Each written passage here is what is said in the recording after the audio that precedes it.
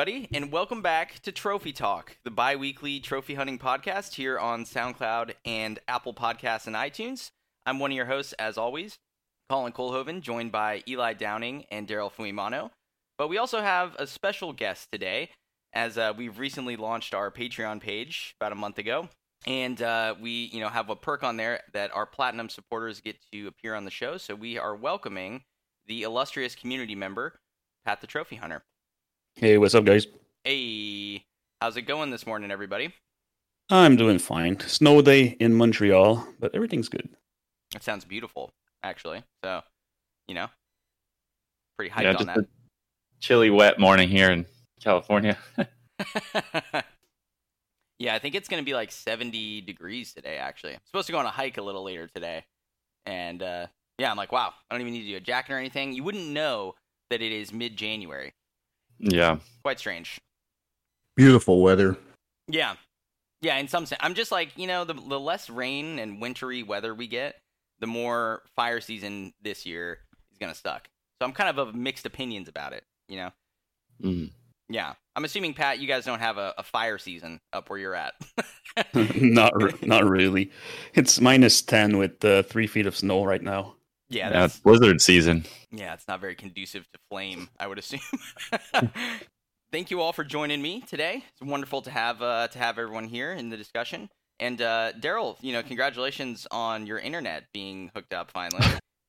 Something we got to call out. I know. I'm so excited to have internet again. It's been a struggle. I'm not sure. Have you guys ever gone without internet for a while? I mean, I've probably had it without like a month, I think. But yeah, that's a long time.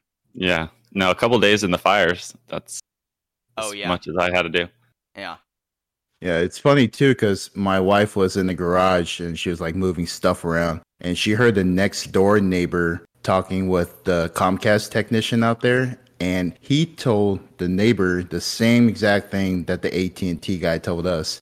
And crazy enough, we were actually considering like going with Comcast because we're getting like pissed off with AT&T not helping us out. And I was like, you know what? I think we should stay with AT&T because what if Comcast gives us the same issue? And sure enough, Comcast came across the same issue. Damn, that's crazy. And we could have been waiting even longer had we went with Comcast. Oh yeah, because you switch all that pre-work you've done with AT&T up to that point to get it all set up. It's just out the window. Exactly. Yeah. Well, and I think AT&T does like fiber speed internet, right? Don't they have really fast internet speeds, or am I tripping? I believe so. Yeah. Verizon does. Verizon Fios. Yeah, exactly. Yeah, I don't know. Like when I was living with my folks before moving out, but like they had AT&T and it was really bad. So I just kind of had a sore taste in my mouth, or a bad taste in my mouth from them. I just never kind of trusted them. So I switched to Comcast, and the thing about that is they've been sneaky and raised my bill like 3 times, and I end up having to call and be like, so my bill's like $30 more this month for no reason. Like what's going on? And then they end up having to like credit it, and it's just like, I mean, their customer service is good and they always resolve it, but it's just annoying. No one wants to have to call a customer service center nowadays, because how many times do you have to go speak with an agent, and then their automated system is like, did you know you can go online and blah? It's like, I don't want to go online. I want to talk to somebody. Think I don't know the internet exists? It's 2021. Give me a break. Maybe I chose the phone. Yeah, exactly. Well, good. Congratulations, sir. Congratulations. Yeah, you need some like internet jail tats or something to rep your street cred on not having internet for a month. A couple tick marks or something. Yeah, that's pretty wild. I mean, I think the closest I've come would be when I went backpacking in Europe after college. It was like I spent 6 weeks backpacking around, and I would have internet at the hostels, but like most of the day, like my phone didn't work at all, obviously. And like traveling in between the cities and stuff, it was like I had to look up everything ahead of time and then just trust the route and like trust things to work out for like the day and a half until I ended up at the next place. That feels like an appropriate time to not have it, though. Exactly. And that's what I mean. It's not quite the same, but it is weird to not be able to, like, this was like 2016, 2017, like not be able to just look up the directions to somewhere like on your phone, like not having GPS. You're like, we were walking around the city and I was legit using like maps, like physical Mhm. maps. Yeah. Felt like Nathan Drake, It's over here. It's funny how that's like an experience now, and that just used to be life. Yeah. Did your parents ever have those like big ol' almanac things in the back of their car that was like printouts of all the highways and stuff for like the state? We just had maps. So yeah, basically the same I don't thing. know. Yeah. Big old almanacs. Well, it was like the road almanac, I think is what it was called. At least Like a survival guide or something. yeah, here's Flint and here's a map, Maybe not. Okay, it must have just been me. Fine, that's fine. Yeah, it was just you. Pat, have you ever gone without internet for a length of time? Well, maybe a week or so. Usually when I go on vacation, either like in down south or something, I'll just leave my phone at the hotel, and like in Cuba, we're allowed to go to Cuba because Canadians, and Yep. it's fine for us. But they have crappy internet, so I just usually leave my phone in the lock for safe for a week or so. Nice. Nice. Yeah, you get to Indeed. soak it in. Yep. But I'm Soaking always those- drunk when I'm down there, so I probably lose my phone anyway. So It's More of a safeguard. exactly. Yeah, that's awesome. Very good. So this is episode 24 of the show, which is pretty crazy. Can't believe we're chugging along quite nicely here, I guess is what I mean by that. And very happy with how things are going. 23 I thought was a great episode, bringing in the new year, our 2.0 update. But I understand we have some corrections or some amendments that we'd like to make to some of the content there. Is that correct, Eli? Yeah. So I realized it after the show that the cannoli conundrum Oh, yeah. with the pasta cannoli, Pat actually gave me the backup on that one, that it's a cannellini. Is that correct, Pat? You're the resident Indeed. food expert. Yep, that's it. So it's a circular, cylindrical pasta stuffed with either cheese or meat, or it's excellent. That sounds so good. What the hell? It's kind of like lasagna, right? Rolled up. Was I correct in that analogy? Kind of. Okay. Well, now I want Italian food. You successfully made me hungry for dinner at 10 a.m. Again. This is great. Fantastic. But good. I'm glad we got that clarified. Yeah, I had to clear that up. Yeah, because, we got a lot of food critics that listen to the show. So we might Mhm. have some angry messages coming our way. Yeah, Gordon Ramsay might come around and lay the smackdown one of these days. You gotta be careful. These scallops are fucking raw. Always. No one can cook scallops on that show. That's what I've realized. I don't know why I've seen a bunch of like videos of him watching people cook. Like maybe he does tutorials and then he watches people completing those tutorials. Mm-hmm. I don't know why it keeps coming up on all my feeds, but Yeah, I mean that guy's a hoot.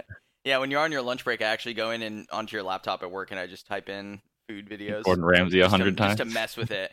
It's funny now though because Stephanie uses my like YouTube account or whatever when she's looking at stuff, and she's been doing this like stay-at-home like yoga series, like a 30-day yoga series. So all the time now I just get different like yoga videos that pop up on my recommended. So it's like a mix of like here's like esports stuff, here's like skateboarding stuff, and then here's like yoga on my homepage. So it's pretty interesting. Oh, that's wild. My wife's sisters, they constantly have arguments about that. Like her sister, she lives in another city, but she allows her sisters back home to use her like Disney account or Netflix. Mm-hmm. And she's always calling home like, you guys need to fucking make your own account. You're messing up my algorithms. Like, dude, they're legit having arguments over something so, small as that. That's pretty funny. Yeah, it doesn't really bother me that much. It's just like, it's super easy to just not click on the video. So, not a huge deal. And when I go to my subscriptions, obviously that feed is still tailored to everything that I want it to be. So, no big deal, right? Okay. No biggie. No big. No big. So as we said at the start of the show, we do have a special guest with Pat being on the show, Pat the Trophy Hunter. And Pat, you kind of have a pretty cool specialty in terms of like the content that you do and sort of your special like take on gaming and trophy hunting. So I'm glad that you're here, and I was hoping we can kind of pick your brain a bit just about how you got into trophy hunting in the first place, and then after that we can sort of get a little bit more into streaming, which I know is your focus. at this time. But yeah, I mean, if you don't mind just kind of sharing with everybody, what did get you into trophy hunting? Is it a newer hobby? How long you been doing it? That kind of stuff. Yeah, so the actual trophy hunting started in 2015. So that's when I actually kind of started like paying attention to trophies and everything when I got my PS4. But before that, I've been gaming since I was 6, like in the mid 80s, because I'm 41 years old. I'm an old gamer. So yeah, so I've always been like the guy that tries to get like everything unlocked, like in Super Mario World, where you had like all those little stars that you could go in the skies with and everything. And back then the Nintendo Power had the guides in their monthly magazines, and I would go and do all the levels and get everything I could out of every game. So I've always been like a kind of a completionist, if you want, or just OCD about finishing all my games to 100%. But yeah, so there wasn't really an objective. There wasn't anything like pushing me to complete those games until the trophies came out on PS3, and that was later. Like when PS3 came out, there wasn't any trophies on the games, right? Yeah, not initially. They added them a couple years in. I can't remember what the first game was, but it was later added. Exactly. So I didn't pay much attention to that. But when I got my PS4, I told myself that all my PS4 games I'd complete 100%, even the DLCs and everything, not just the plats. And after a few years, I was like, you know what? Those uncompleted games, PS3 games on my profile, they're getting on my nerves.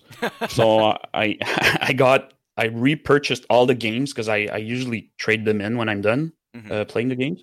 So I went back and bought like 25 or 26 games that I had traded in, and now I tried to go back and get everything that was online done first.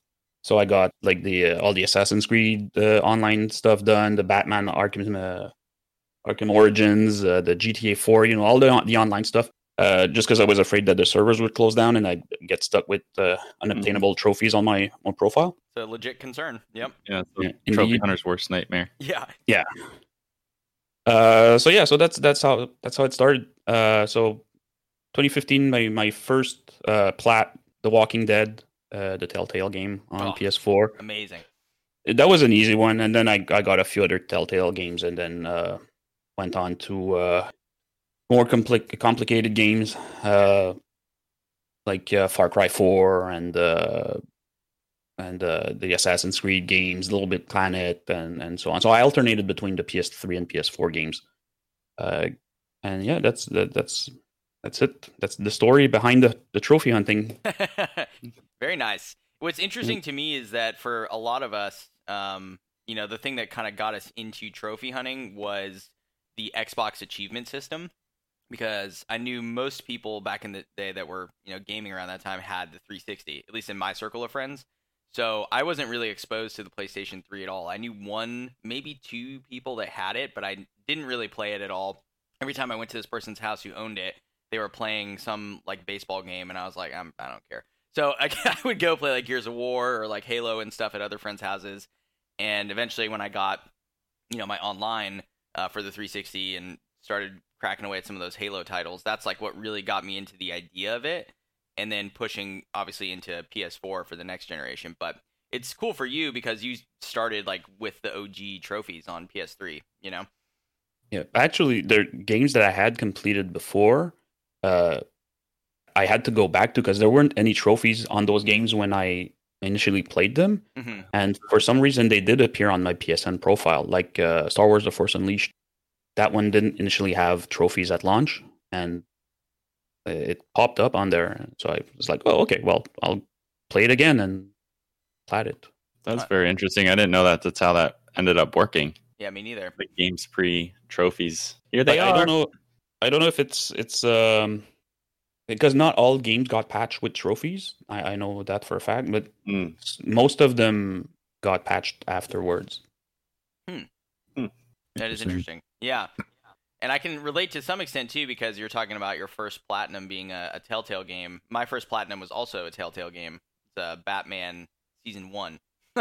So, yeah, which I was a little bit surprised about. We had done a couple episodes ago, maybe it was even longer at this point. We did talk about like what our first platinums were on the console, and looking back, I was like, really, it was a Telltale game. But it's funny how that kind of opens the door for like, you know, the thinking on it to change. Where I was like, okay, it is obtainable. You know, like obviously you don't have to do a whole lot in the Telltale games to really secure that platinum trophy, but it just helps change your mindset from, oh, I don't care about this because I'm not going to go out of my way to do it, to like, oh, there are some games that just through my natural course of play, I will end up either obtaining it or getting pretty close. And then it's kind of off to the races from there. You start to challenge yourself a little bit more and a little bit more. So when I look up on Google for the first trophy game, what comes up is Pixel Junk Eden. I've never heard of that game. I have not either. What the hell? But what's very interesting is the first game to actually feature a platinum. You guys want to take a guess at what you think it is? Oh man, is it that like 50 Cent game or some shit? Nope. Oh my god. Okay, I thought I had heard that on Sacred Symbols and heard them talking about that before. So never mind. Eli Platt, you guys got a guess? I read about it this week, but I don't remember. Oh. Doing a little research. No, I'm not. I got nothing. Uncharted Drake's Fortune. Oh, What? A Dang. game most of us have played. Yeah. Mm-hmm. Most of us And have I played think- and platted as well. Yeah, I think the Pat first got that level. recently too. Yeah, but I got the remastered one. The was that the PS3 one that got the trophy? Yeah, obviously it was. Yeah. But that one has a lot of online, I think. Oh, interesting. I knew The the online? second game had like a pretty strong multiplayer server. I mean, I think people really liked the multiplayer for those games, but it just never really took off in the same way that other online shooters did. But I didn't know the first one had multiplayer. So that's cool. No, I'm wrong. I'm wrong. The first one doesn't have any multiplayer. It's the second one. Okay, got it.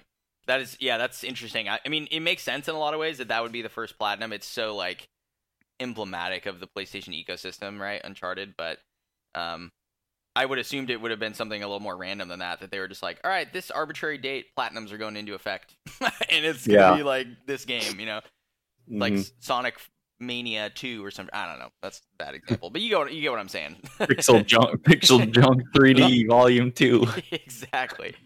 But not all games had a trophy. Even the new releases, they weren't mandatory for new releases. Like they had some they called them minis, I think, back then, or small games that didn't require to. They weren't required to have a trophy list on them. That's interesting.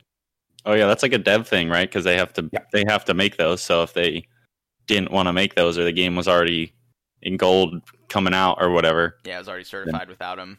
yeah, It's a good point.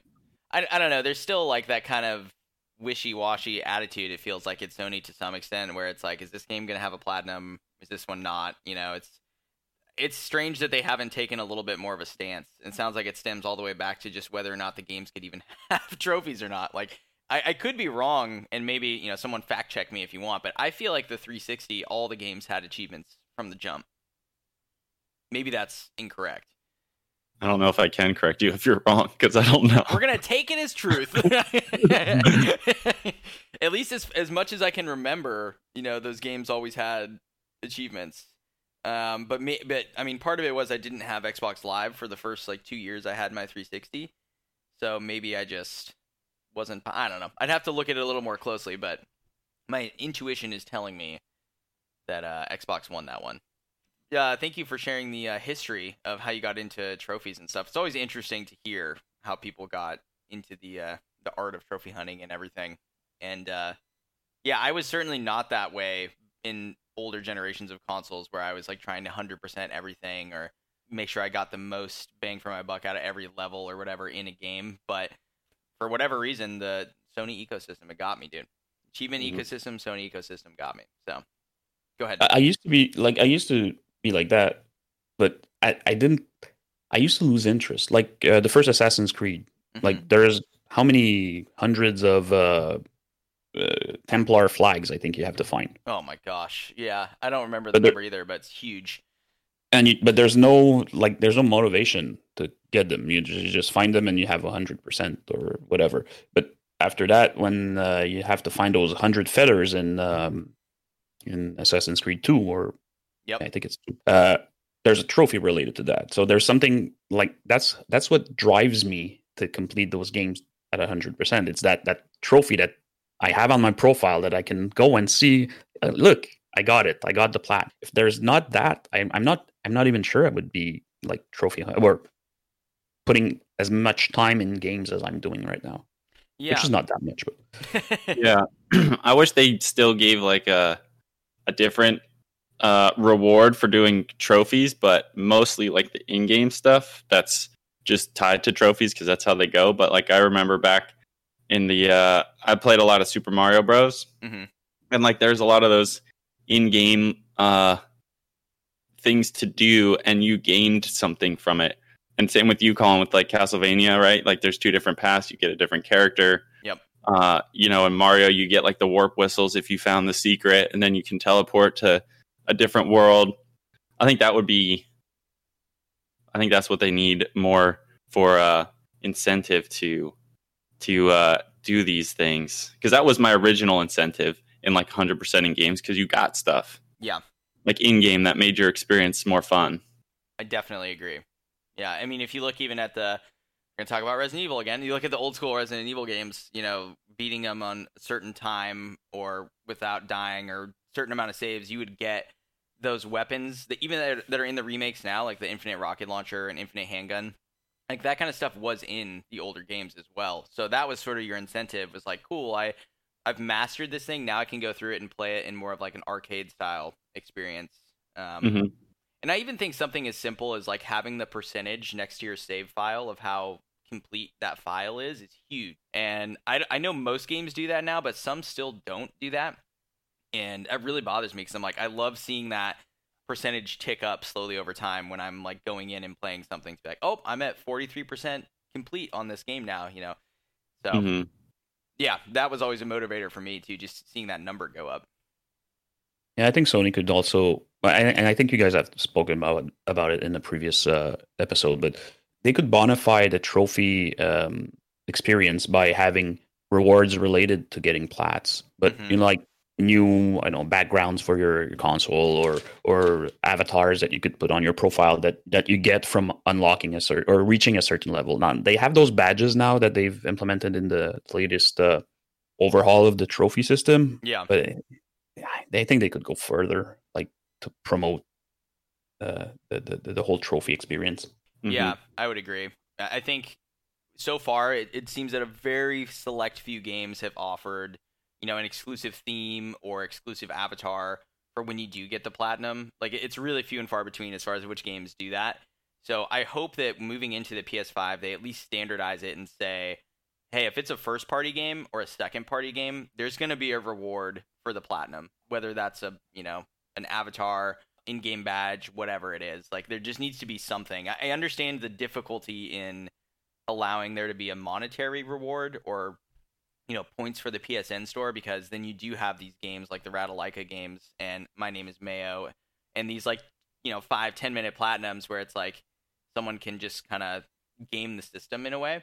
But part of me is also like, if people want to pay for those games to then turn around and then just get in-store credit from the platinums, then like what's the harm to some extent? So I don't know. I'm kind of mixed opinions about the monetary side of the rewards. Yeah, I think they took it too far with that. Yeah. Like paying people to get platinums. I would have been really cool to be involved in it then. I know. I don't know, Pat, were you involved? You were trophy hunting since 2015. So did you have any experience with that, with the PlayStation rewards? It wasn't available in Canada. Oh my gosh! Wow. Yeah, we weren't allowed to benefit from that. So that's insane. It's kind of strange too. Like, why would they make that distinction between regions like that? I don't know. Yeah, isn't that all that like NA to them? Aren't we in like big groups? Yeah. I guess there's probably different laws and legislations that make it complicated for them to make this kind of system work outside of the US, I guess. Yeah, no, that's a fair point. It just seems like an oversight on their part, but I get what you're saying, definitely. But I don't even think it was available in Europe. I think it was limited to the United States. I'm not 100% sure about that one, but oh, dang, Interesting. Yeah. Okay. Well, it's not here nor there anymore now, is it? So Yeah, we can't benefit No. regardless, so it doesn't Yeah. really matter. But it was an interesting idea, and I don't know as far as the Xbox side, Eli, you're a little more involved in that these days. Is there a program over there for something like that, or did they get rid of it as well to like reward you for gamer score? not that I know of. Okay. I'm not that in depth yet, but I did notice that their achievements are eerily similar to trophies these days. In what sense? Like that when they pop and that like thing comes up in the bottom, their little round box, Oh yeah. their oval. Mm-hmm. It's like a trophy pops up in the bottom. Oh yeah, it pops up as a circle and then it expands to an oval and then like And comes back together and goes away, right? Yeah, and there's a trophy on the left side. Yeah. The one And thing like Go the ahead. rare ones have like a big diamond in them. Yep. My son gets really excited. He got a couple in Rocket League, so. Yeah. But yeah, they're not just like the same. Like ping, you did this thing, and it just got a little description. It's like got a little trophy picture or a diamond, which is eerily reminiscent of a platinum. But Yeah. No, that's true. I do like the diamond though. I like how there's like a visual indicator in terms of rarity for the trophy. Mhm. And I don't think it's tied to the gamer score for the trophy. And like so in some ways, like you think about gold and silver trophies, it's like based on the point-based system. And so you do get a different little icon when it pops up, but it's not saying that like, oh, you got a bronze trophy that's like only 1% of people have. I think if you get that on Xbox, for example, you will get like that diamond still, even though it's like a 5 gamer score trophy, if that makes sense. oh, I thought it was tied to the hundreds. Oh, okay. I thought it was 101. tied to the rarity. I can try to So yeah, we'll have to do some check real research quick, there. but correction for next episode. Yeah. Don't be upset, listeners. Here, we apologize. Oh no, wait. This one maybe you're right because the Buckminster 10, which is the drop shot, 320 panels destroyed, Mm-hmm. is 75 gamer score, and it's got a diamond.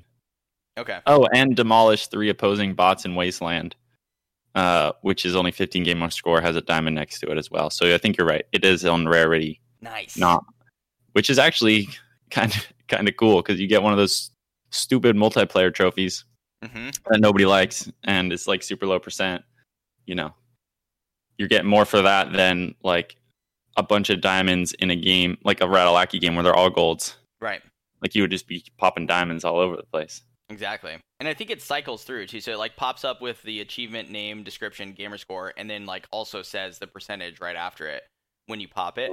So it's pretty cool. I mean, obviously you have that information on the PlayStation ecosystem if you go and look at the trophy, but Mhm.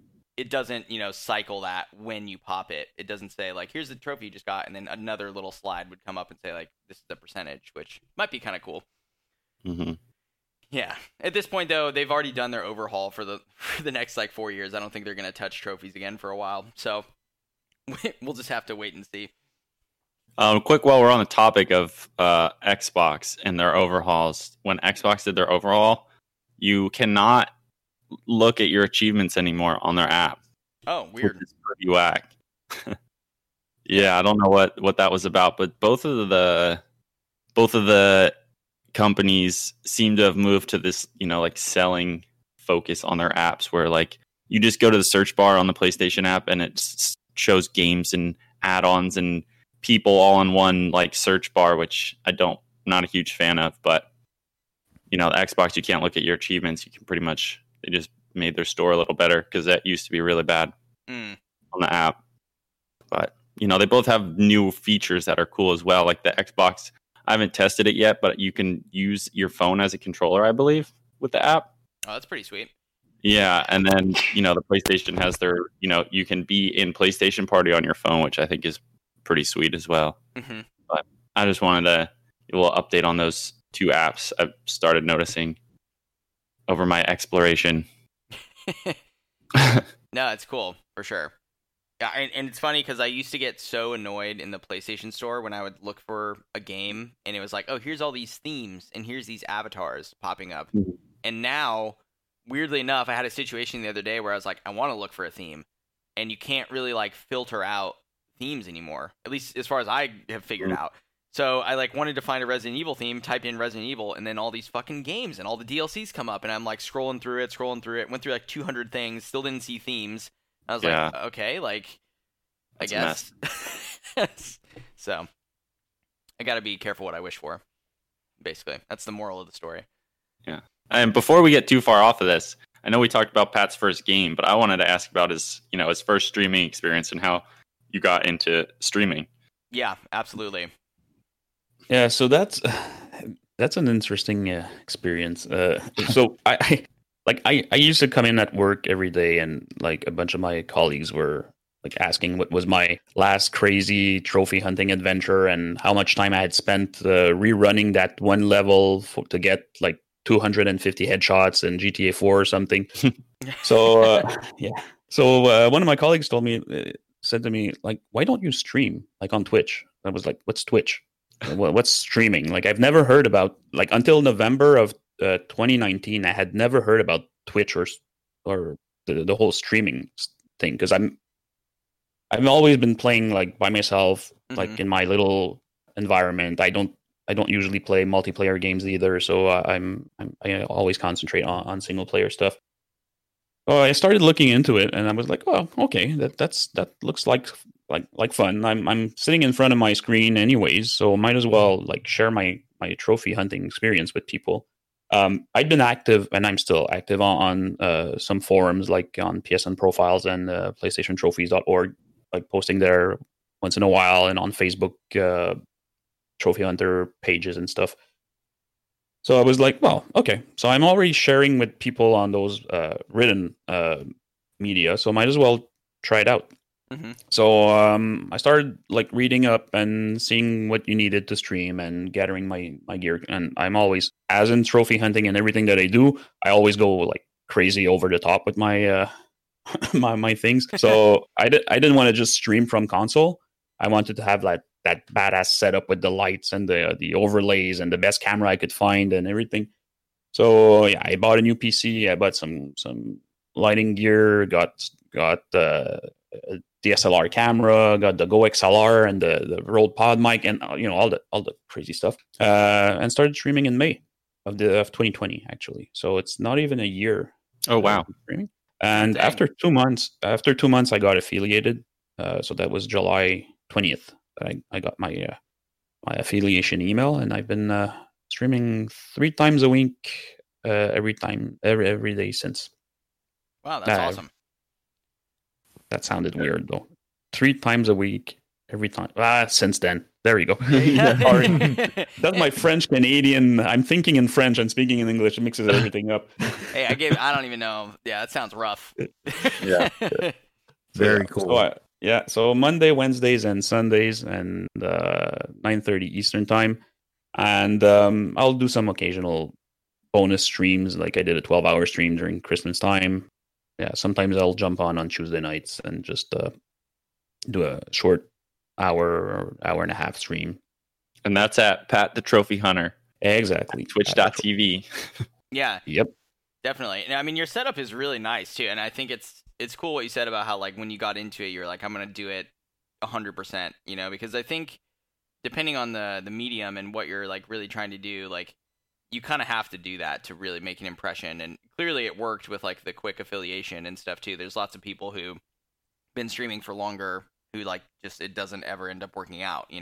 I think a lot of it is like putting it all into the setup and the consistency.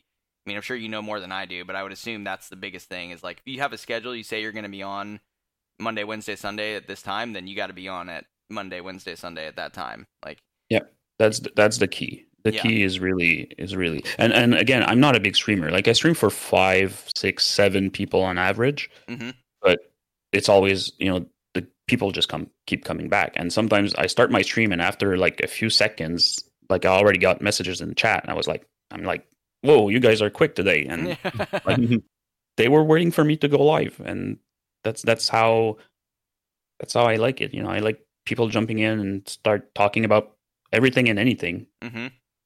Yep.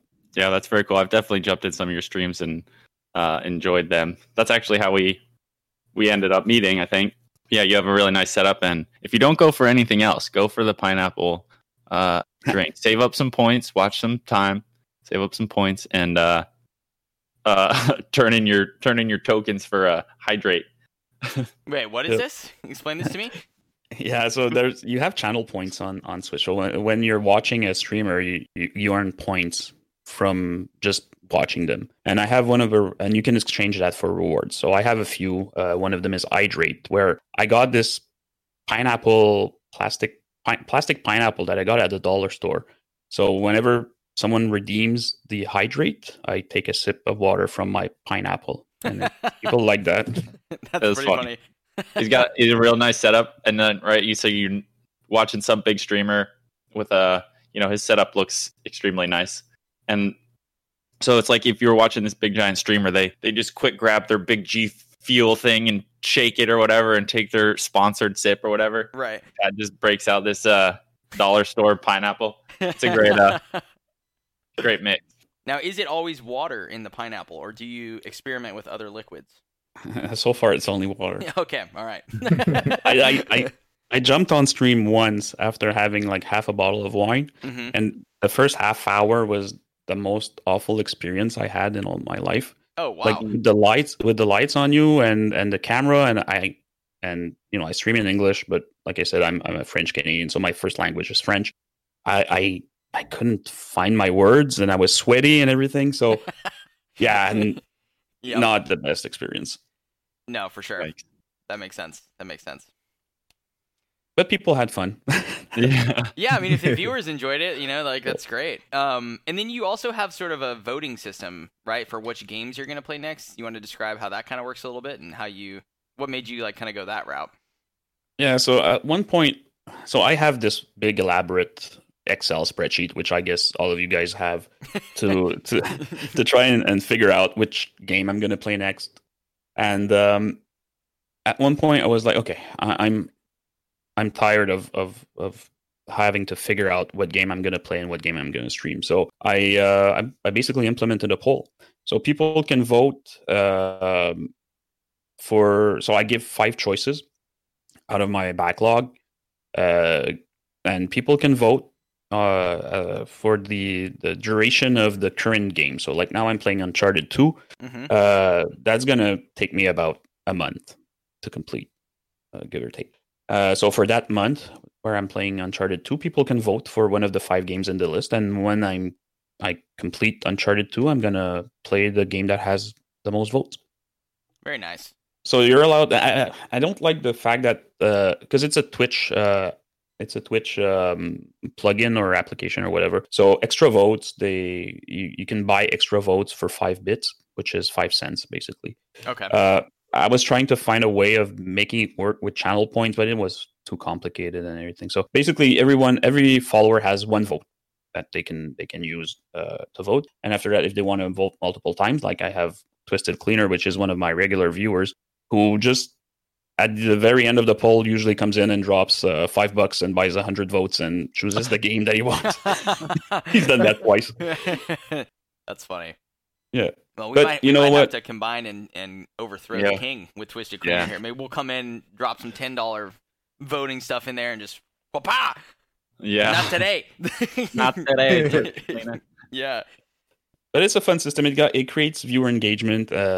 People when they get to see what they voted for, like makes them feel like they have a say in what. It's kind of a reality show, basically, right? So you're choosing what's going to happen next, and people like that, viewers like that. Yeah, no, that's cool. Yeah, that's cool. That's why they keep coming back. Exactly. I do control what games they can choose though, because I limit it to what's on my backlog, and if someone comes in and says like play I don't know, one super hard game that I'll never play. Yeah, Red Dead 2. Yeah, something like that. So it's not. I don't put those on the list.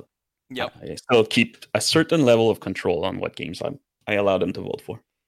Always. No, yeah, I think it's a great idea, and we've kind of, to some extent, implemented something similar in the Discord, which, if you're a listener to the show and you have not yet joined the Discord community, there are links on the SoundCloud page. Highly recommend everyone come and hang out. It's a lot of fun. But we have this thing now called the Backlog Picker, where basically you throw up as many selections as you want from your backlog, number them, and then the community can vote on what you're playing next. So we're not as, held to the same standard, obviously, because we're not streaming it and having to show the progression. But I do think it's cool because there's a lot of times where I look at my backlog and I'm like, I'm not really quite sure what I want to play. Like these 3 or 4 things are, in there that I want to finish, but I'm not quite sure which one I want to do. And then I get like decision paralysis. So this way it's just like, all right, what do you guys want? Boom, done. Like you have to move on. Also, if you're looking for the Discord, it's on patreon.com/Trophy Talk Podcast, and it sends you right into the Discord with a role. Absolutely. Right, Pat, your role got switched right away. That worked. Yep. Flawlessly. I saw that. Yep, absolutely. Good shout there, sir. Good shout. So, all right, very good. We wanted to kind of add a few different reoccurring segments to the show, and one of the things that we've done in the past that I thought was a lot of fun was sort of look at newer releases for games and analyze their trophy list, because we are all trophy hunters, and I think we know what we're talking about to some extent with whether or not a list is good. And one of the newer releases that we're going to talk about today is Assassin's Creed Valhalla and that trophy list. So obviously when we get towards the end of the year, and the beginning of the next year, a lot of game releases slow down. So apologies if there was a game that came out like January 5th that people wanted us to talk about. I think really the options were relatively limited around this time. So we're dipping back a little bit into November of 2020. Take your minds back to that time, which was great. So we're going real far back with Valhalla. Was that November? Oh, well, yeah, I see. Nice. Very nice.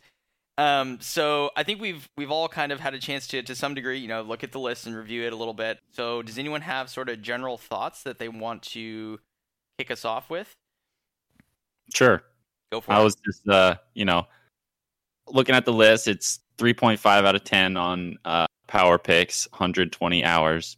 But one of our fellow Discord members, Slugger, did it in 98 hours. And he claimed that he wasted a fair amount of time.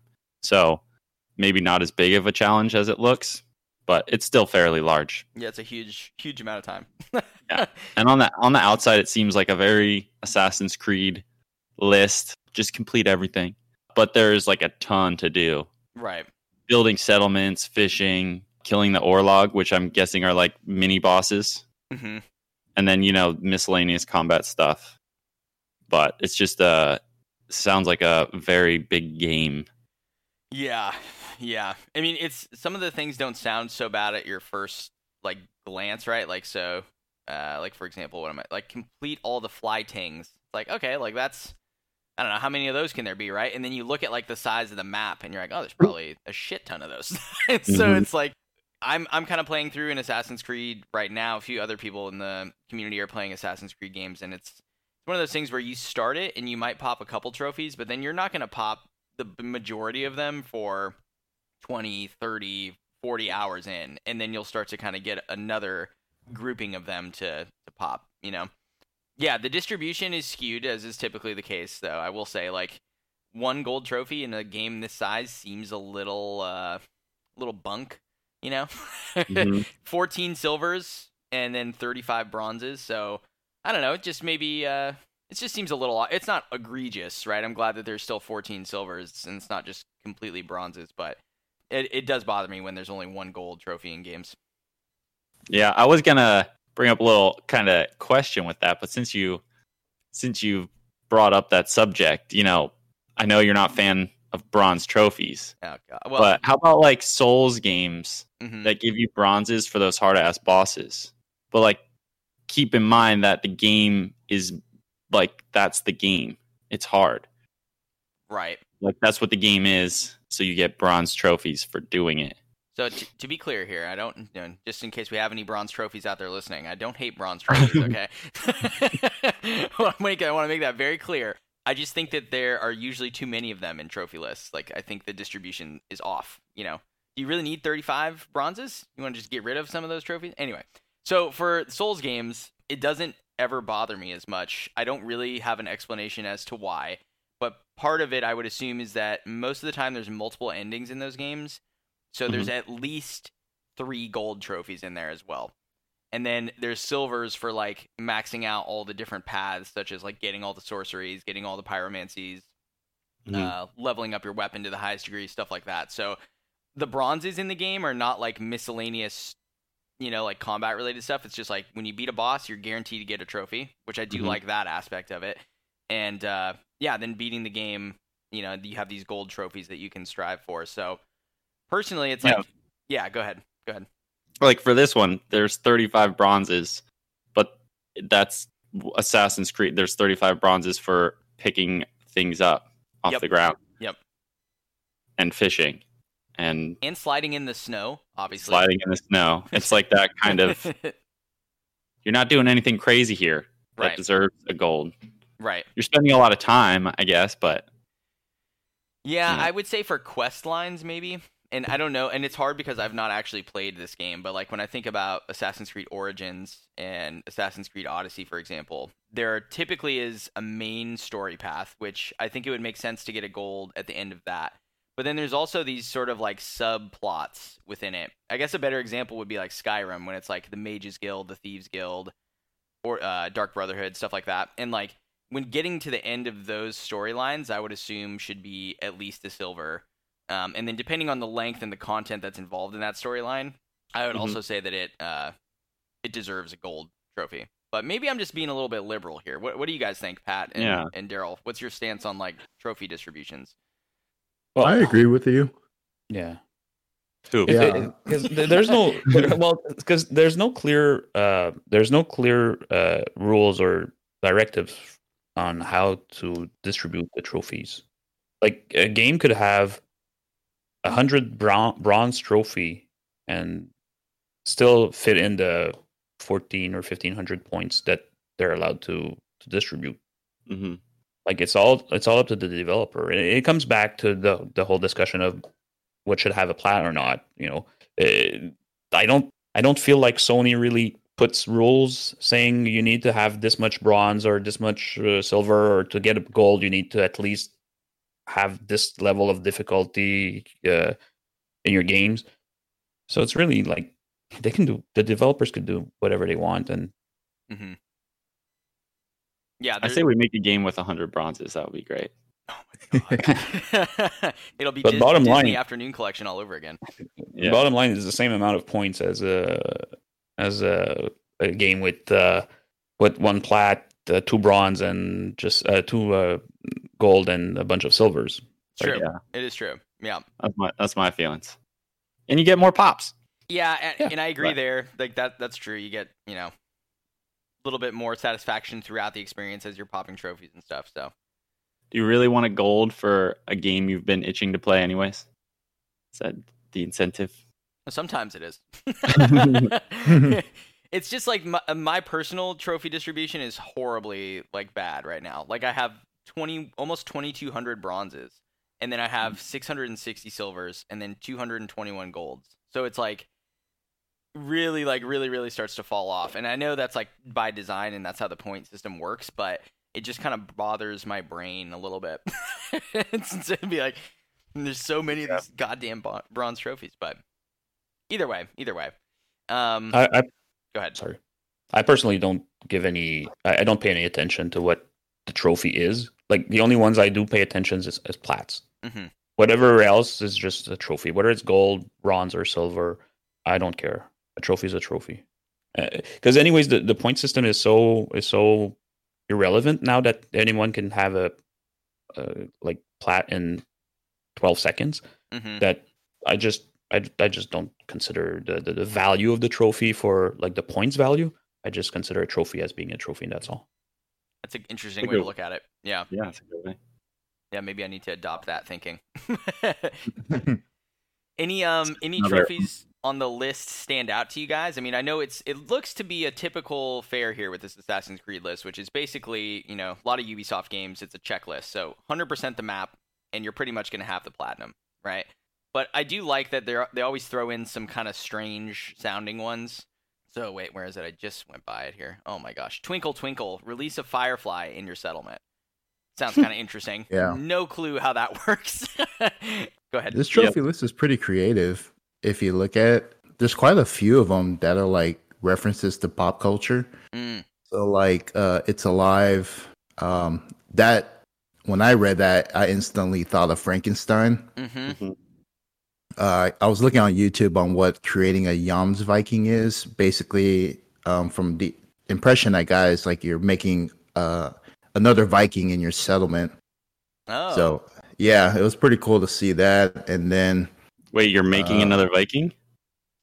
I'm guessing So like just- for your reproduction? settlement. I think it's like an RTS-ish attribute where it's like you can. I could be wrong, but it sounds to me like you have barracks and stuff like that, and you can like churn Mhm. out more warriors and stuff for your settlement to help you in like Oh. raids and stuff like Gotcha. that. So Yeah. So Okay, Slugger, so- if you're listening, enlighten us with your knowledge, please. yeah, We're in the end game now. That's a definite reference to Avengers Endgame. yep. Reach Not power the 280. Norse. Yep. Not the Norse you're looking for. Oh, yeah. Star Wars. Yup.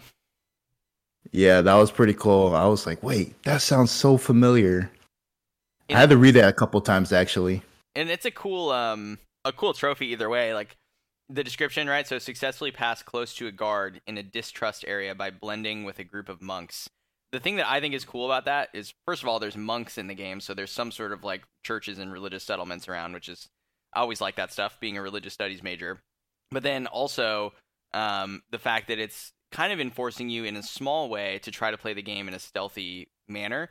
Because I know in more recent Assassin's Creed titles, you know, you have this option to really just go in and basically treat it like a third-person hack-and-slash game, which I personally don't do. So even when I platinumed Origins, I went pretty much full stealth. So going around and clearing the base, clearing the encampments, and then getting all the loot after I had like slowly assassinated everybody. So I do like that they're pushing that. I mean, it ties in back more to what the franchise was traditionally all about. I was going to ask you, Colin, because this trophy had one called Over Design 2. Mm-hmm. So I had to like do some research because it was a little odd that it was titled that way. There's actually a Over Design trophy that's in Assassin's Creed Origins. And Over Design 2 is the one that Slugger was talking about, where you have to like kill 3 hard soldiers without breaking their shields while you're on fire. Yes. Reading that sounds difficult, and then reading the one that's in Origins, this Over Design trophy, that sounds tough too. Where you have to kill a poison level 35 enemy with a torch in less than 30 seconds. So I wanted to see how that compares, because the number of people that got both trophies there's a wide disparity. There's like 6.4% have the Over Design trophy from Origins. Yep. But only 0.8% have the Over Design 2 in Valhalla. So I'm a little curious why that's so wide. Yeah. No, that's a really good question. So the Over Design trophy, from my memory, I just pulled it up again on the app. Yeah, basically what you did is there was certain skill sets and darts that you could craft in typical Assassin's Creed fashion to be able to poison enemies, and their health would like slowly tick down over time. So for the Over Design 1, all it was like getting your gear and your darts and stuff up to a certain degree with your skills, that they were strong, going to an area that had, because these newer games have like level gates in the different regions. So finding a strong enough enemy, poisoning him over and over until his health is quite low, and then when they're about to die, you just run up and hit them with the torch. So you're actually landing the killing blow with the torch while they're poisoned. And so it wasn't really that tough, other than like just thinking of like how you were going to execute it, right? But the one on the Valhalla list, I think, is way tougher just because it's 3 enemies. And according to Slugger, who was like trying to get it when we were in chat with him at one point, the area that you have to do this in, the enemies are really, really high level. And so you end up like putting yourself at risk, and you can die relatively easily. Does that make sense? That does sound tough. Yeah. I mean, I like that they brought it back as a homage to the first trophy, because this is the same development studio. The middle game, Assassin's Creed Odyssey, was made by a different team, but Origins and Valhalla are the same team. It kind of makes sense that they would bring it back in some ways. I wonder if their idea is to just keep running with this title and just make it progressively harder for every game. That would be cool. My guess with how far apart it is the some of it comes from Valhalla being newer. Yeah, that's true. True. That's it. I mean, even on PSN profiles, it looks like, there's the complete the prologue trophy, which is at a 98-ish% completion, but then like leaving Norway is already a drop off of 17-18%. So the next trophy down in the story is like a pretty big drop off. That always interests me, is like, where are people leaving the game and where are they getting stuck at or whatever. And then the drop from leaving Norway to completing essentially the first story related trophy after that, it looks like another drop of like, I don't know, 17%. So the game is like steadily losing people at that point. And then once you get to like the second and the third mission, the drop off is much less. Does that make sense? Exploring the unknown is scary sometimes. What's up? Is that a trophy, or are you just saying that? No. Like back in the day, these guys were exploring. They didn't know what was out there. Yeah. I'm guessing that's probably the same with gamers nowadays. You're like, oh, okay, we're gonna venture out into the world. Oh wow, the world's this big. I don't want to play it no more. Yeah, it can definitely be a deterrent if you're not like in the mood, or if you don't have the right amount of free time. I mean, like a game like this, Pat, for you to complete with your streaming schedule would take like months, right? Like, yeah, streaming 6 hours, about 6 hours a week. Let's say that's 30 some. Yeah, no, not 30 week, 20 weeks. Yeah, it's just like assuming 120 hours. If yeah, I'm following the guides there. No, it's wild. I know. Like, so I usually get kind of deterred from playing these types of games as well, because I can either play Assassin's Creed Valhalla or I can play like 5 other games. So most of the time, especially when we think about in terms of like having, we want to have content to talk about on the show, and I want to have trophy lists to discuss on the show. Like, I don't want to just be coming back 6 weeks, 8 weeks in a row and being like, yep, so I'm still playing Valhalla. And, today I killed an enemy from a horse, so I got a bronze trophy for that. Like, yeah, it's just, the progression is quite slow, so. Hands down, the best trophy on this list is Road Rage. Whoever came up with that, give yourself a round of applause. Yep.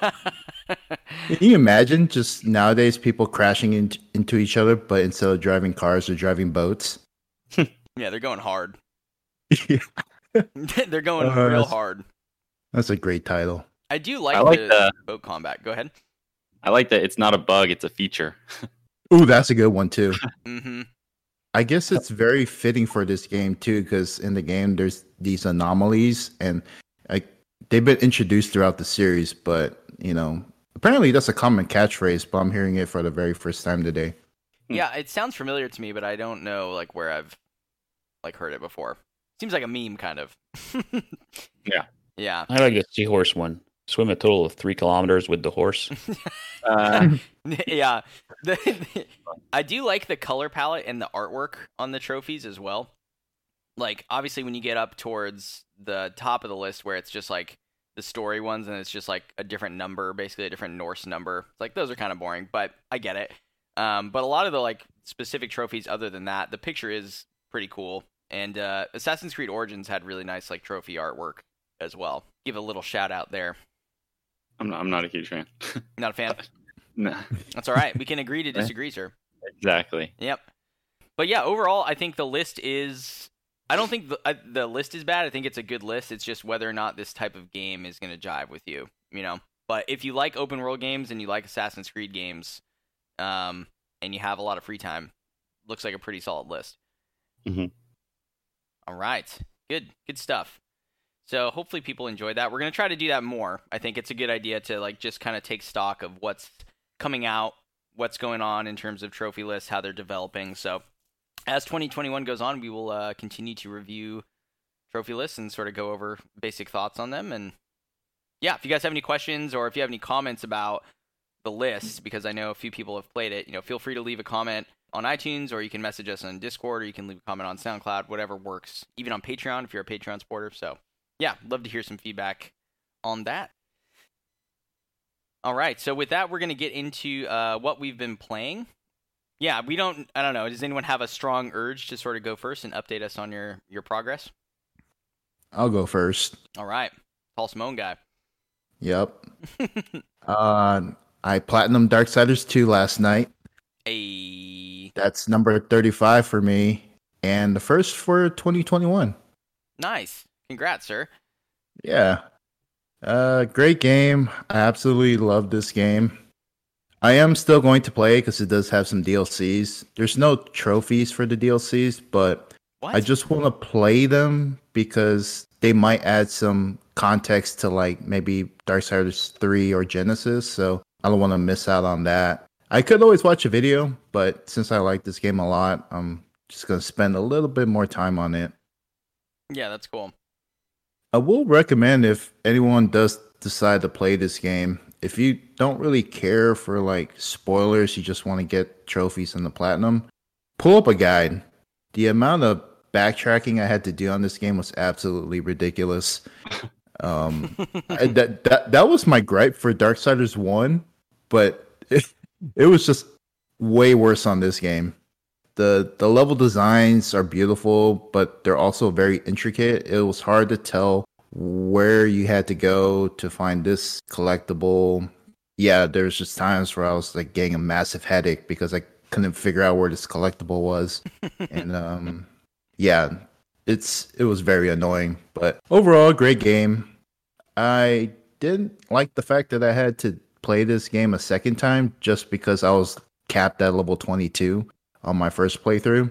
Oh, what do you mean? Does it cap you off when you reach the end of the story? You can't level up anymore? Is that how it works?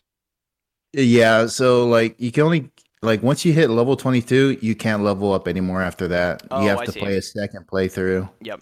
And yeah, there's a trophy where you have to get to level 30. So yeah, I had to play nearly more than half the game just to reach level 30. Oh, dang. Yeah, luckily I scaled the level down to easy, so I was breezing through the game a whole lot quicker. I think I was like close to beating the game in like 3 days compared to like taking months to beat it on the definitive mode. Mm-hmm. But yeah, I beat the game. Very excited. I can move on and potentially play Dark Souls today for the very first time again. Oh my gosh, I cannot wait to hear about this. Yeah, now that I got internet and platinum Darksiders 2, I'm thinking of streaming today, so keep an eye out. Well, this episode will be released a day later, but maybe you'll see me streaming on Saturday. There you go. Hell yeah. And for the Discord community night tonight, you can just be jamming on that, Yeah, hear me rage like, oh, I can't get past this very first boss. I think the community is used to hearing rage in our in our play sessions. A certain Eli might be known for just that as well. What? Who's that? Cool. It's a little weird to me that the DLCs don't have trophies for that game.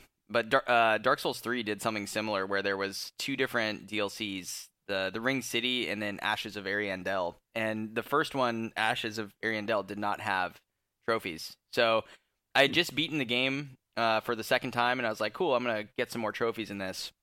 Bought the DLC without researching it like an idiot. And then, once I realized it, I was like, all right, well, that's kind of lame. And this DLC is incredibly hard, so I just noped out of that real quick. But it is weird when games do that.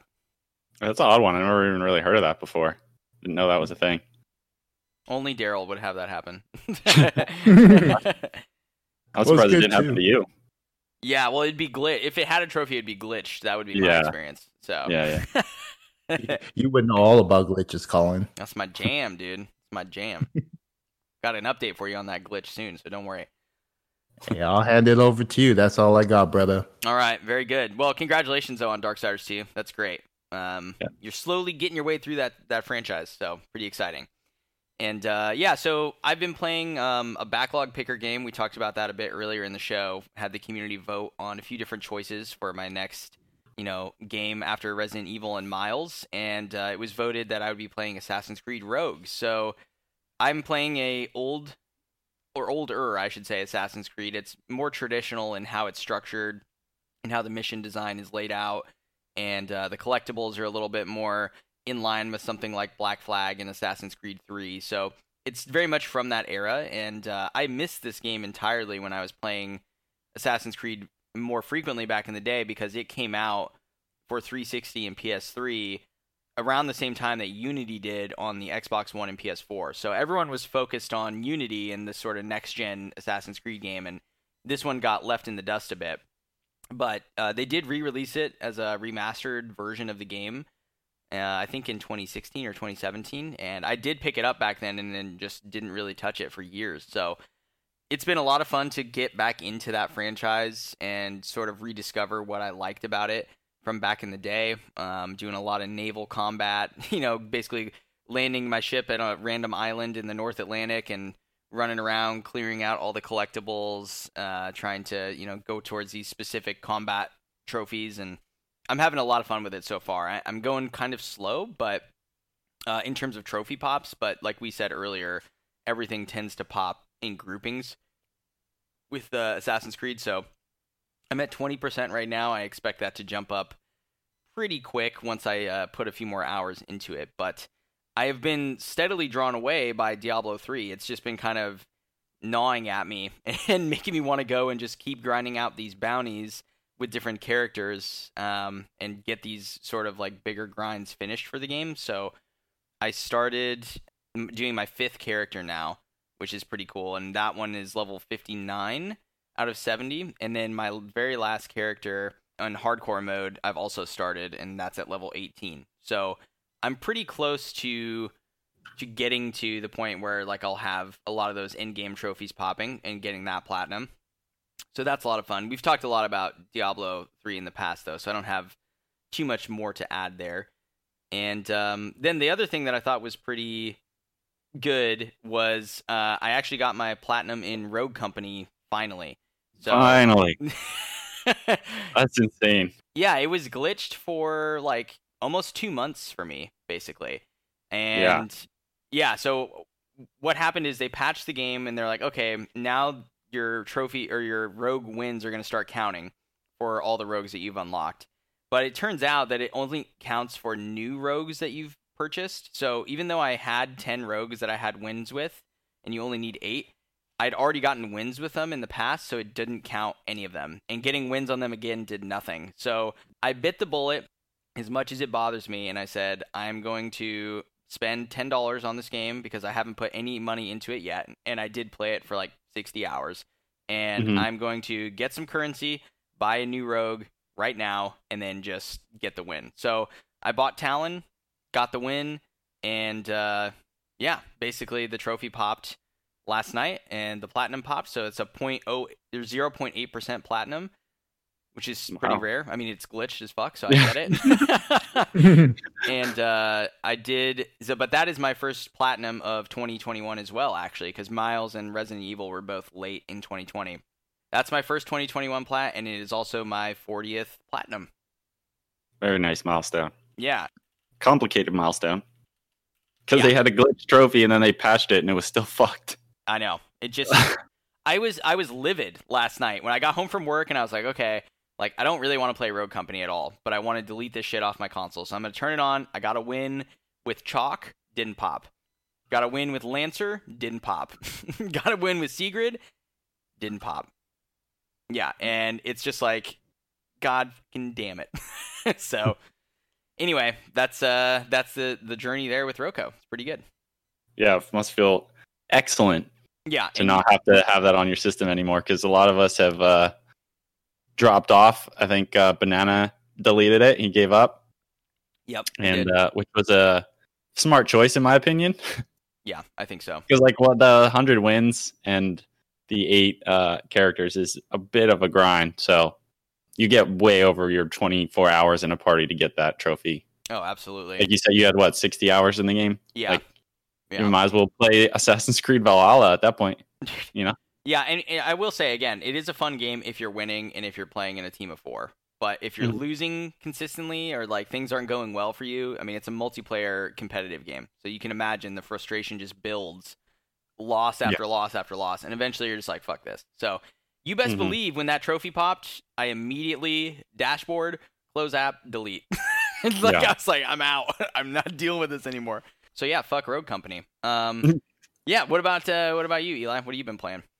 So I've been exploring the PC space a little bit, and I've been playing Godfall. Actually, I kind of broke my rule. I wanted to play this game, so it was on sale. So I think I got it for like $40 on Epic Games. It's a good deal. And Epic Games has achievements.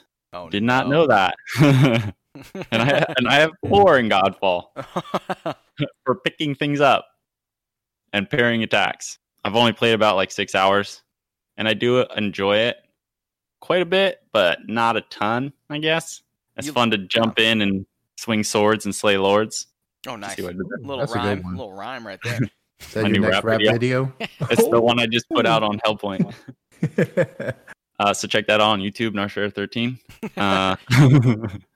But I think it's a decent introduction to like mouse and keyboard controls for a game like this, like better than Souls, where like you kind of got to be pretty precise. You have a little more leeway, but there is like timing and combos and stuff like that. Sure. And at first, the weird thing that really threw me off was that like the enemies didn't seem to appear to like load in all at once.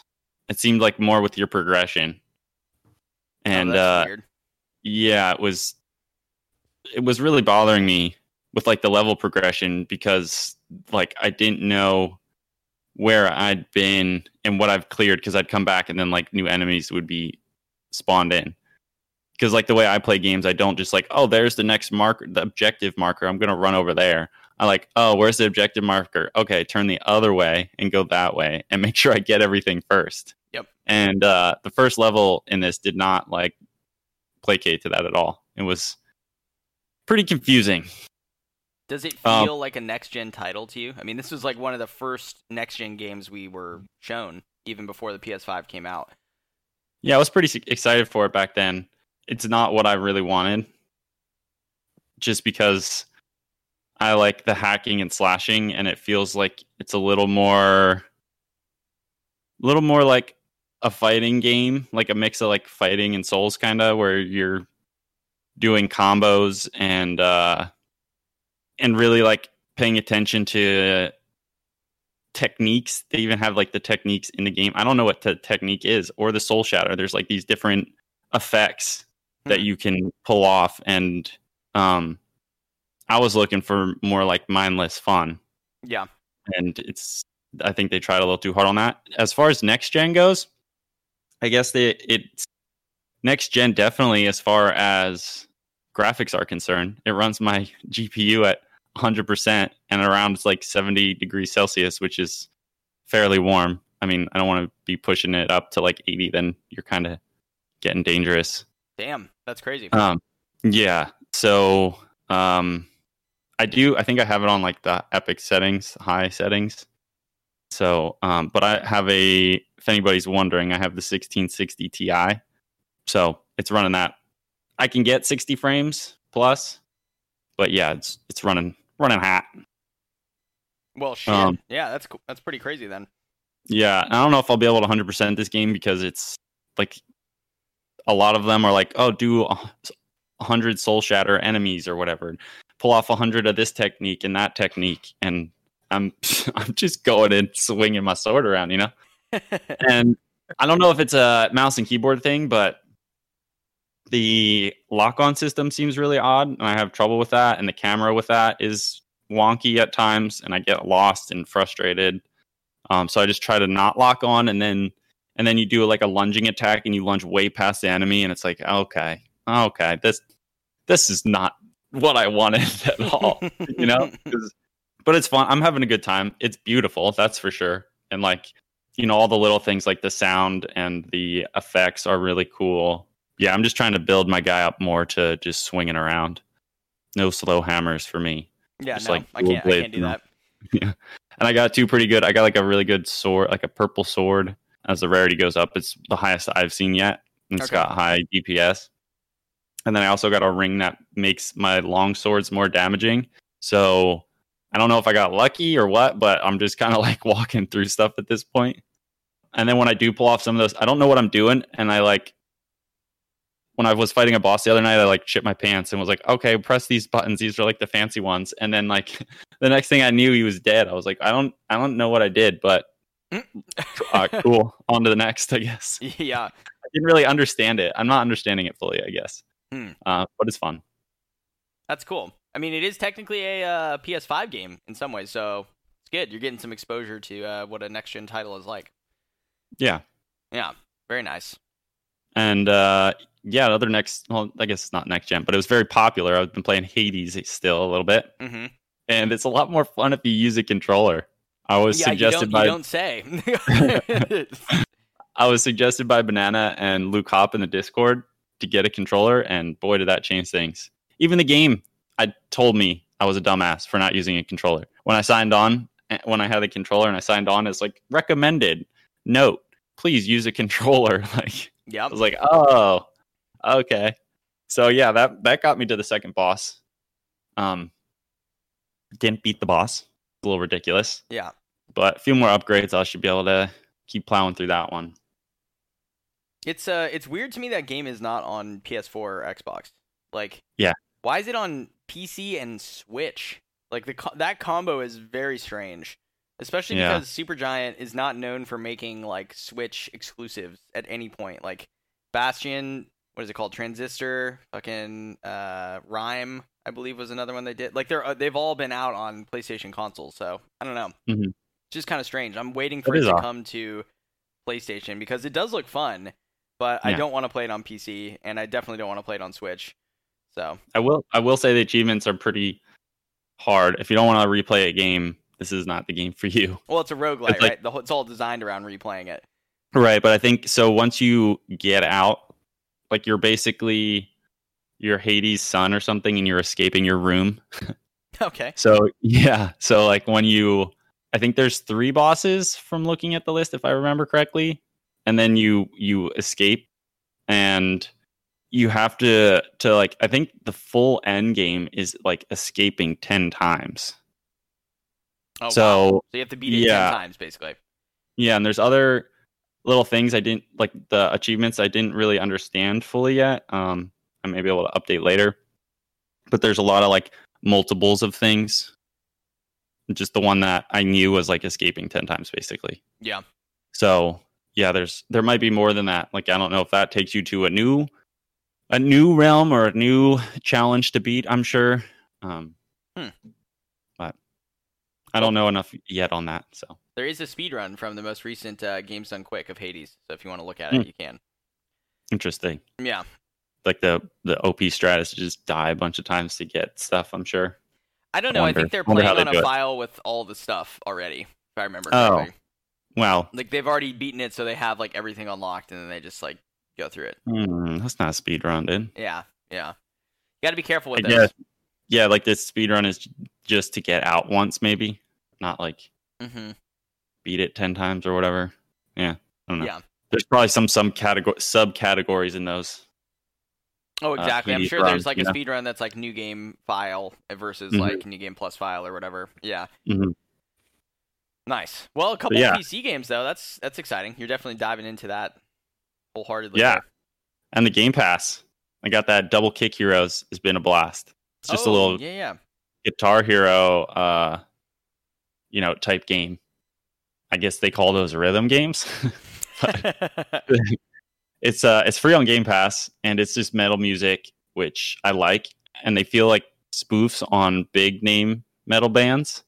Not a lot of them are coming to mind right now, but I knew some of them were like, one of them had Steen in it, like Rammstein, and they did some other one like Pig Destroyer or something like that. They do some spin off of the names. It's pretty funny.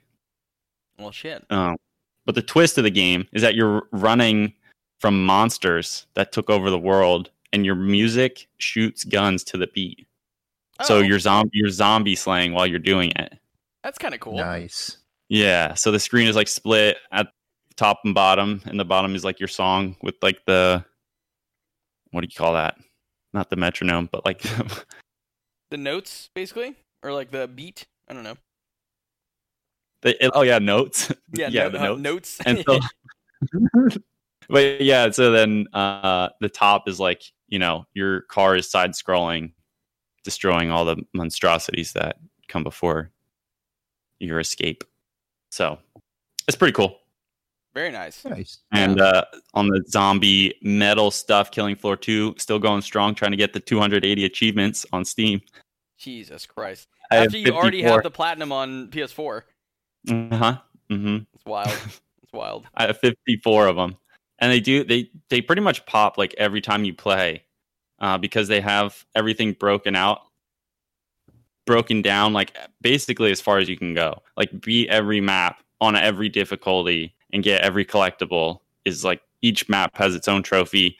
Each map on every difficulty has its own achievement, I should say. And then like all the different perks, like reach each perk to level 5, 10, 15, 20, 25 have an achievement. Whereas on PlayStation, it's just one. It's like beat one match on Hell on Earth.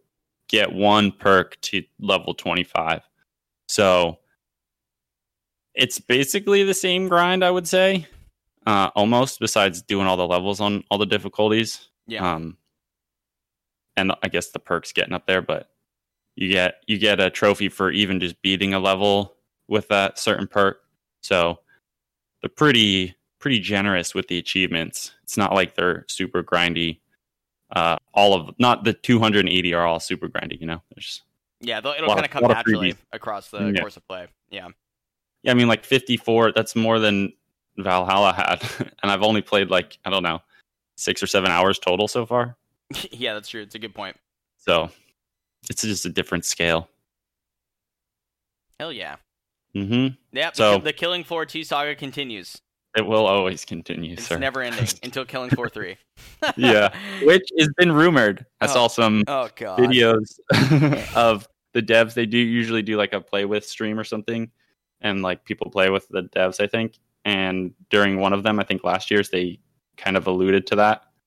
The community, like they do updates and stuff, but the community's typically not happy with any of the updates, so it's kind of odd. They're team supportive, but not to what people want. I don't know if that's because they're working very hard on Killing Floor 3, because that was alluded to in their little session. We shall see. Yeah, I would be surprised if they didn't end up coming out with it. But yeah, I'm sure we'll hear something more across the course of this year. So nice. And then the last PC game I've been playing, I got to shout this out, is Death Squared. It's on Game Pass for free, and if you have a buddy that you can work well with, I recommend this a lot, because it's a puzzle game, and you have working together is a giant factor in it. So me and my son have been playing it, and nice. It's pretty fun. It's a blast. We're just having arcadey fun. You're like these two little. Go ahead. You're these two little cubes, and you have to get each cube to its light up block, and then to its endpoint, I guess. How do I describe this? It's almost like the Tomb Raider Go games, I guess, but you have more control. You're just sliding around on this isometric looking platform, in that camera angle. And there's just obstacles in the way for you. Spikes, some tiles you roll over have spikes, or there's lasers across it, and one person is blue and one person is red. So the blue person can block the blue beams and the red person can block the red beams. So you have to work together to get around those. And there's invisible tiles, and each person can step on the different ones. I don't know. You just check it out. It's free on Game Pass. Death Squared. Yeah, I'm having trouble describing it, so just check it out. Just fucking look at it, okay? Just go look at it. That's all it's gonna take. Oh, nice there. Very good. Well, I still have been playing PS4. If you've all been wondering, did some finally started the what are they called? Bounties on Diablo 3. I finished the campaign. With the DLC, whether that's DLC after that so many years or not. It's basically the main game. Yeah, the Reaper of Souls. Yeah, and you were right, Colin. All the bosses were very easy. Yep. But that last one, Malthael, Mm-hmm. he's a tough cookie. I know. You know? I don't understand it. Like it jumps up pretty good there. Yeah, I think that was the first time I used a potion on purpose. Yep, exactly. Yeah, and yeah, starting the bounties with you and Slugger last night was a grand old time. A bit confusing at first, I will say. Like I was lost, and you guys are just plowing through it, and I'm like, "What the fuck's going on?" Like, where are you? What do you do? You're halfway across the map, and I'm just like walking. Then I have to walk behind you guys and pick up all the loot. Yep. It's just part of the. We've done a lot more grinding on the bounties, so. For me at this point, like I have like 320 out of the 500 done, so I'm just like, let's go, do one, on to the next one, on to the next one, on to the next one. Like I'm not even stopping to look at loot and shit anymore because it doesn't really even matter. Mm-hmm. There's not a point in grinding out the end game because there's no other DLC or like harder campaign for me to play. So it's really just like, all right, I'm just gonna do these simultaneously, level up my characters, and then not worry about it. Mm-hmm. But, yeah, as far as confusing as it was at first, that the XP and the loot was a hoot. Like it was great. Oh yeah, that was great. I went up from level 18 to 59 last night in like a little less than 2.5 hours. So yeah, it's crazy. Mm-hmm. Yeah, I got 27 done in that same a little over 2 hours. Yep. And I got my first character to 70. Let's go. That's a trophy. There you go. Yeah, I got a bunch of trophies. I got my my jeweler and my blacksmith up to level 12, both of them. I got the riff under 15 minutes. Got my guy to level 70. Yeah. Trophies, loot, XP. I mean, what more can you ask for? Killing it. But yeah, so out of all those games, I think I'm done now. That's what I've been playing. That's a lot of updates. Not so much on the PS4 side, but you have been jamming out on a lot of stuff, which is good. Good. Super busy. Exactly. Yeah. All right. Well, very good. So we did, as part of our Patreon launch, we have different tiers that you can sign up for. I would encourage everyone, if you enjoy the show, if you enjoy the content, please go check out the Patreon page, patreon.com/Trophy Talk Podcast, and take a look at the tiers there. But part of the benefits that we've put in place is that if you're a gold or platinum supporter, you get to ask a question to be read on the show. So we do have a two-part question here that we're going to split, actually, and we're just going to do one part of it. So this question comes to us from the illustrious Gary Cooper on Patreon. And basically, I will read you the question here. We can discuss. So what got each of you into gaming and eventually into trophy hunting? So we're going to split that into two, actually. So two separate instances, two different questions. But we'll go with the what game got us into trophy hunting. We talked a little bit about this earlier, but just to kind of reiterate. So who wants to start on that one? I went first earlier, so I'll go first again. That's right. Step up to the plate. I would say that the game that got me into trophy hunting was Portal Knights. Oh God. What? Yup. Portal Knights. I know you guys love this game as much as I do, but this was the one to really kick it off for me.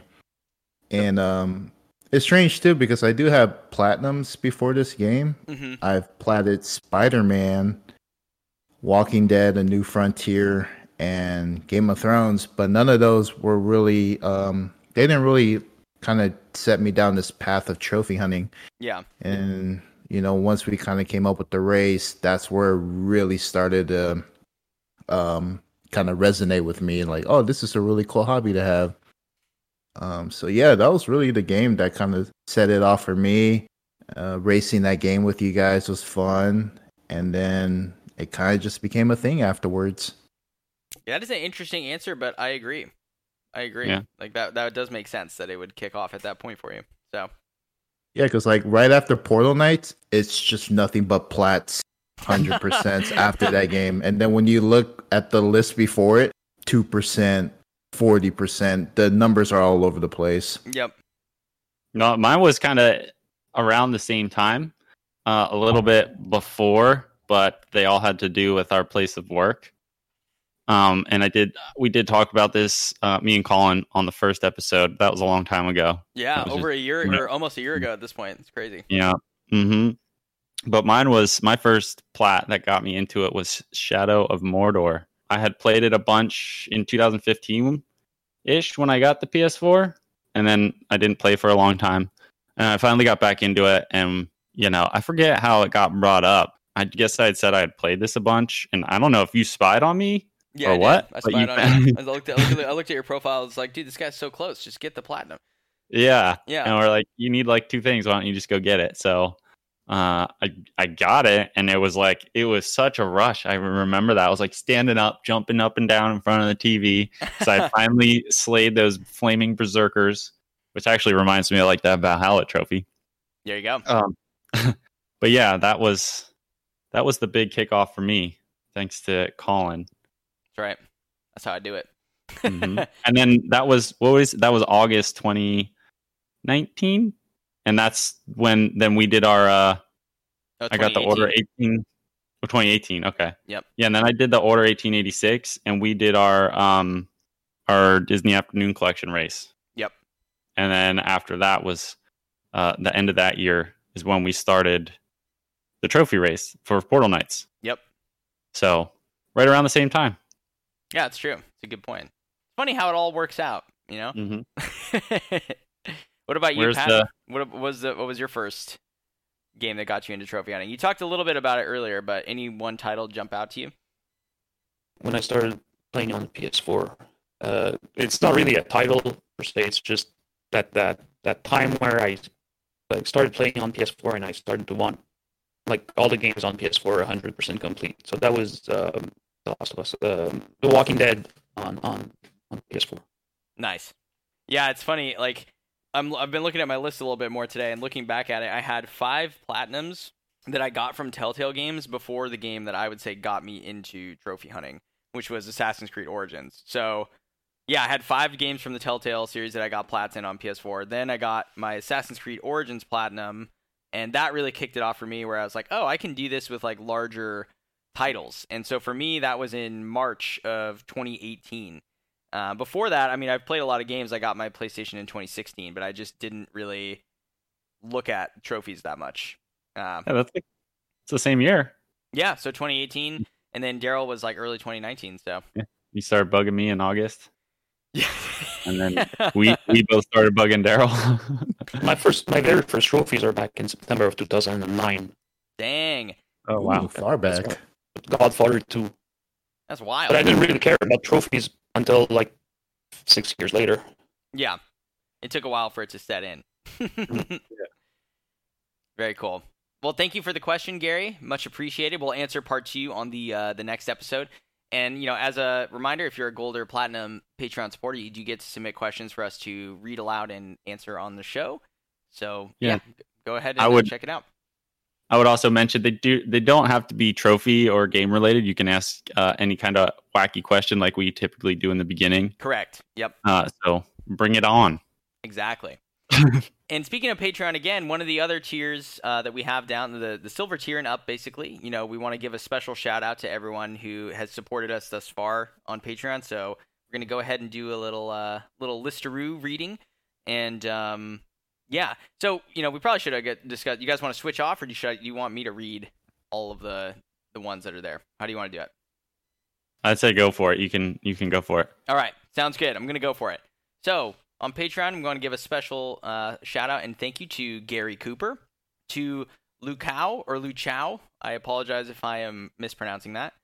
To Pat the Trophy Hunter, of course, who is here with us today, and to Slugger. So thank you all very much for your support of the show. It really means a lot that you guys find the content worthwhile enough to support us, and we really appreciate it. So thank you guys so much. Thank you very much, everybody. Indeed. Yeah, and the gold and the platinum supporters will see their merch soon enough, right? Exactly. We know that's why you're here. You want the merch. We understand. Stickers in the coffee mugs. Yep. All right, so I think that about does it for us today. Where can the people find you guys at? Let's give a little socials plug here. Where do people want to go to look at your content, that kind of stuff? We've talked a lot about where you can find us at SoundCloud.com/Trophy Talk Podcast. On Apple Podcasts and iTunes, it's Trophy Talk Podcast, and then Patreon.com/Trophy Talk Podcast. And Teespring.com/Trophy Talk Podcast. That's right. Get that merch going. And you get a little shout out in the Discord too if you get something there. Absolutely. But yeah, where can the people find you at? The Tall Samoan Guy on Instagram and Twitch. maybe I'll stream some Dark Souls on Saturday. So check in. Hell yeah. I'm Narshredder13 1D on Instagram and YouTube primarily. I am on Twitter and Twitch, but those platforms are kind of taking a break for me. So check it out on Instagram and YouTube. I got that new Hellpoint rap out. It's a slap, sinister slap. Absolutely. And then I want to give a special thank you one more time to Pat the Trophy Hunter. You've been a great addition to the show today, so thank you for joining us. And everyone, please be sure to check out his stream on Twitch and vote on his games. Make his life difficult with his next game. Yeah, thanks for having me, guys. Absolutely. Thanks for being here. All right, go ahead. Throw some bits in to overtake the Twisted Cleaner. Yes, it's a goal. I'm gonna work towards that goal as well. Perfect. Well, thanks so much, guys, for listening. We hope everyone has a great afternoon, morning, day, whenever you're listening to this. Happy gaming, happy trophy hunting, and we'll catch you next time. Peace. Deuce.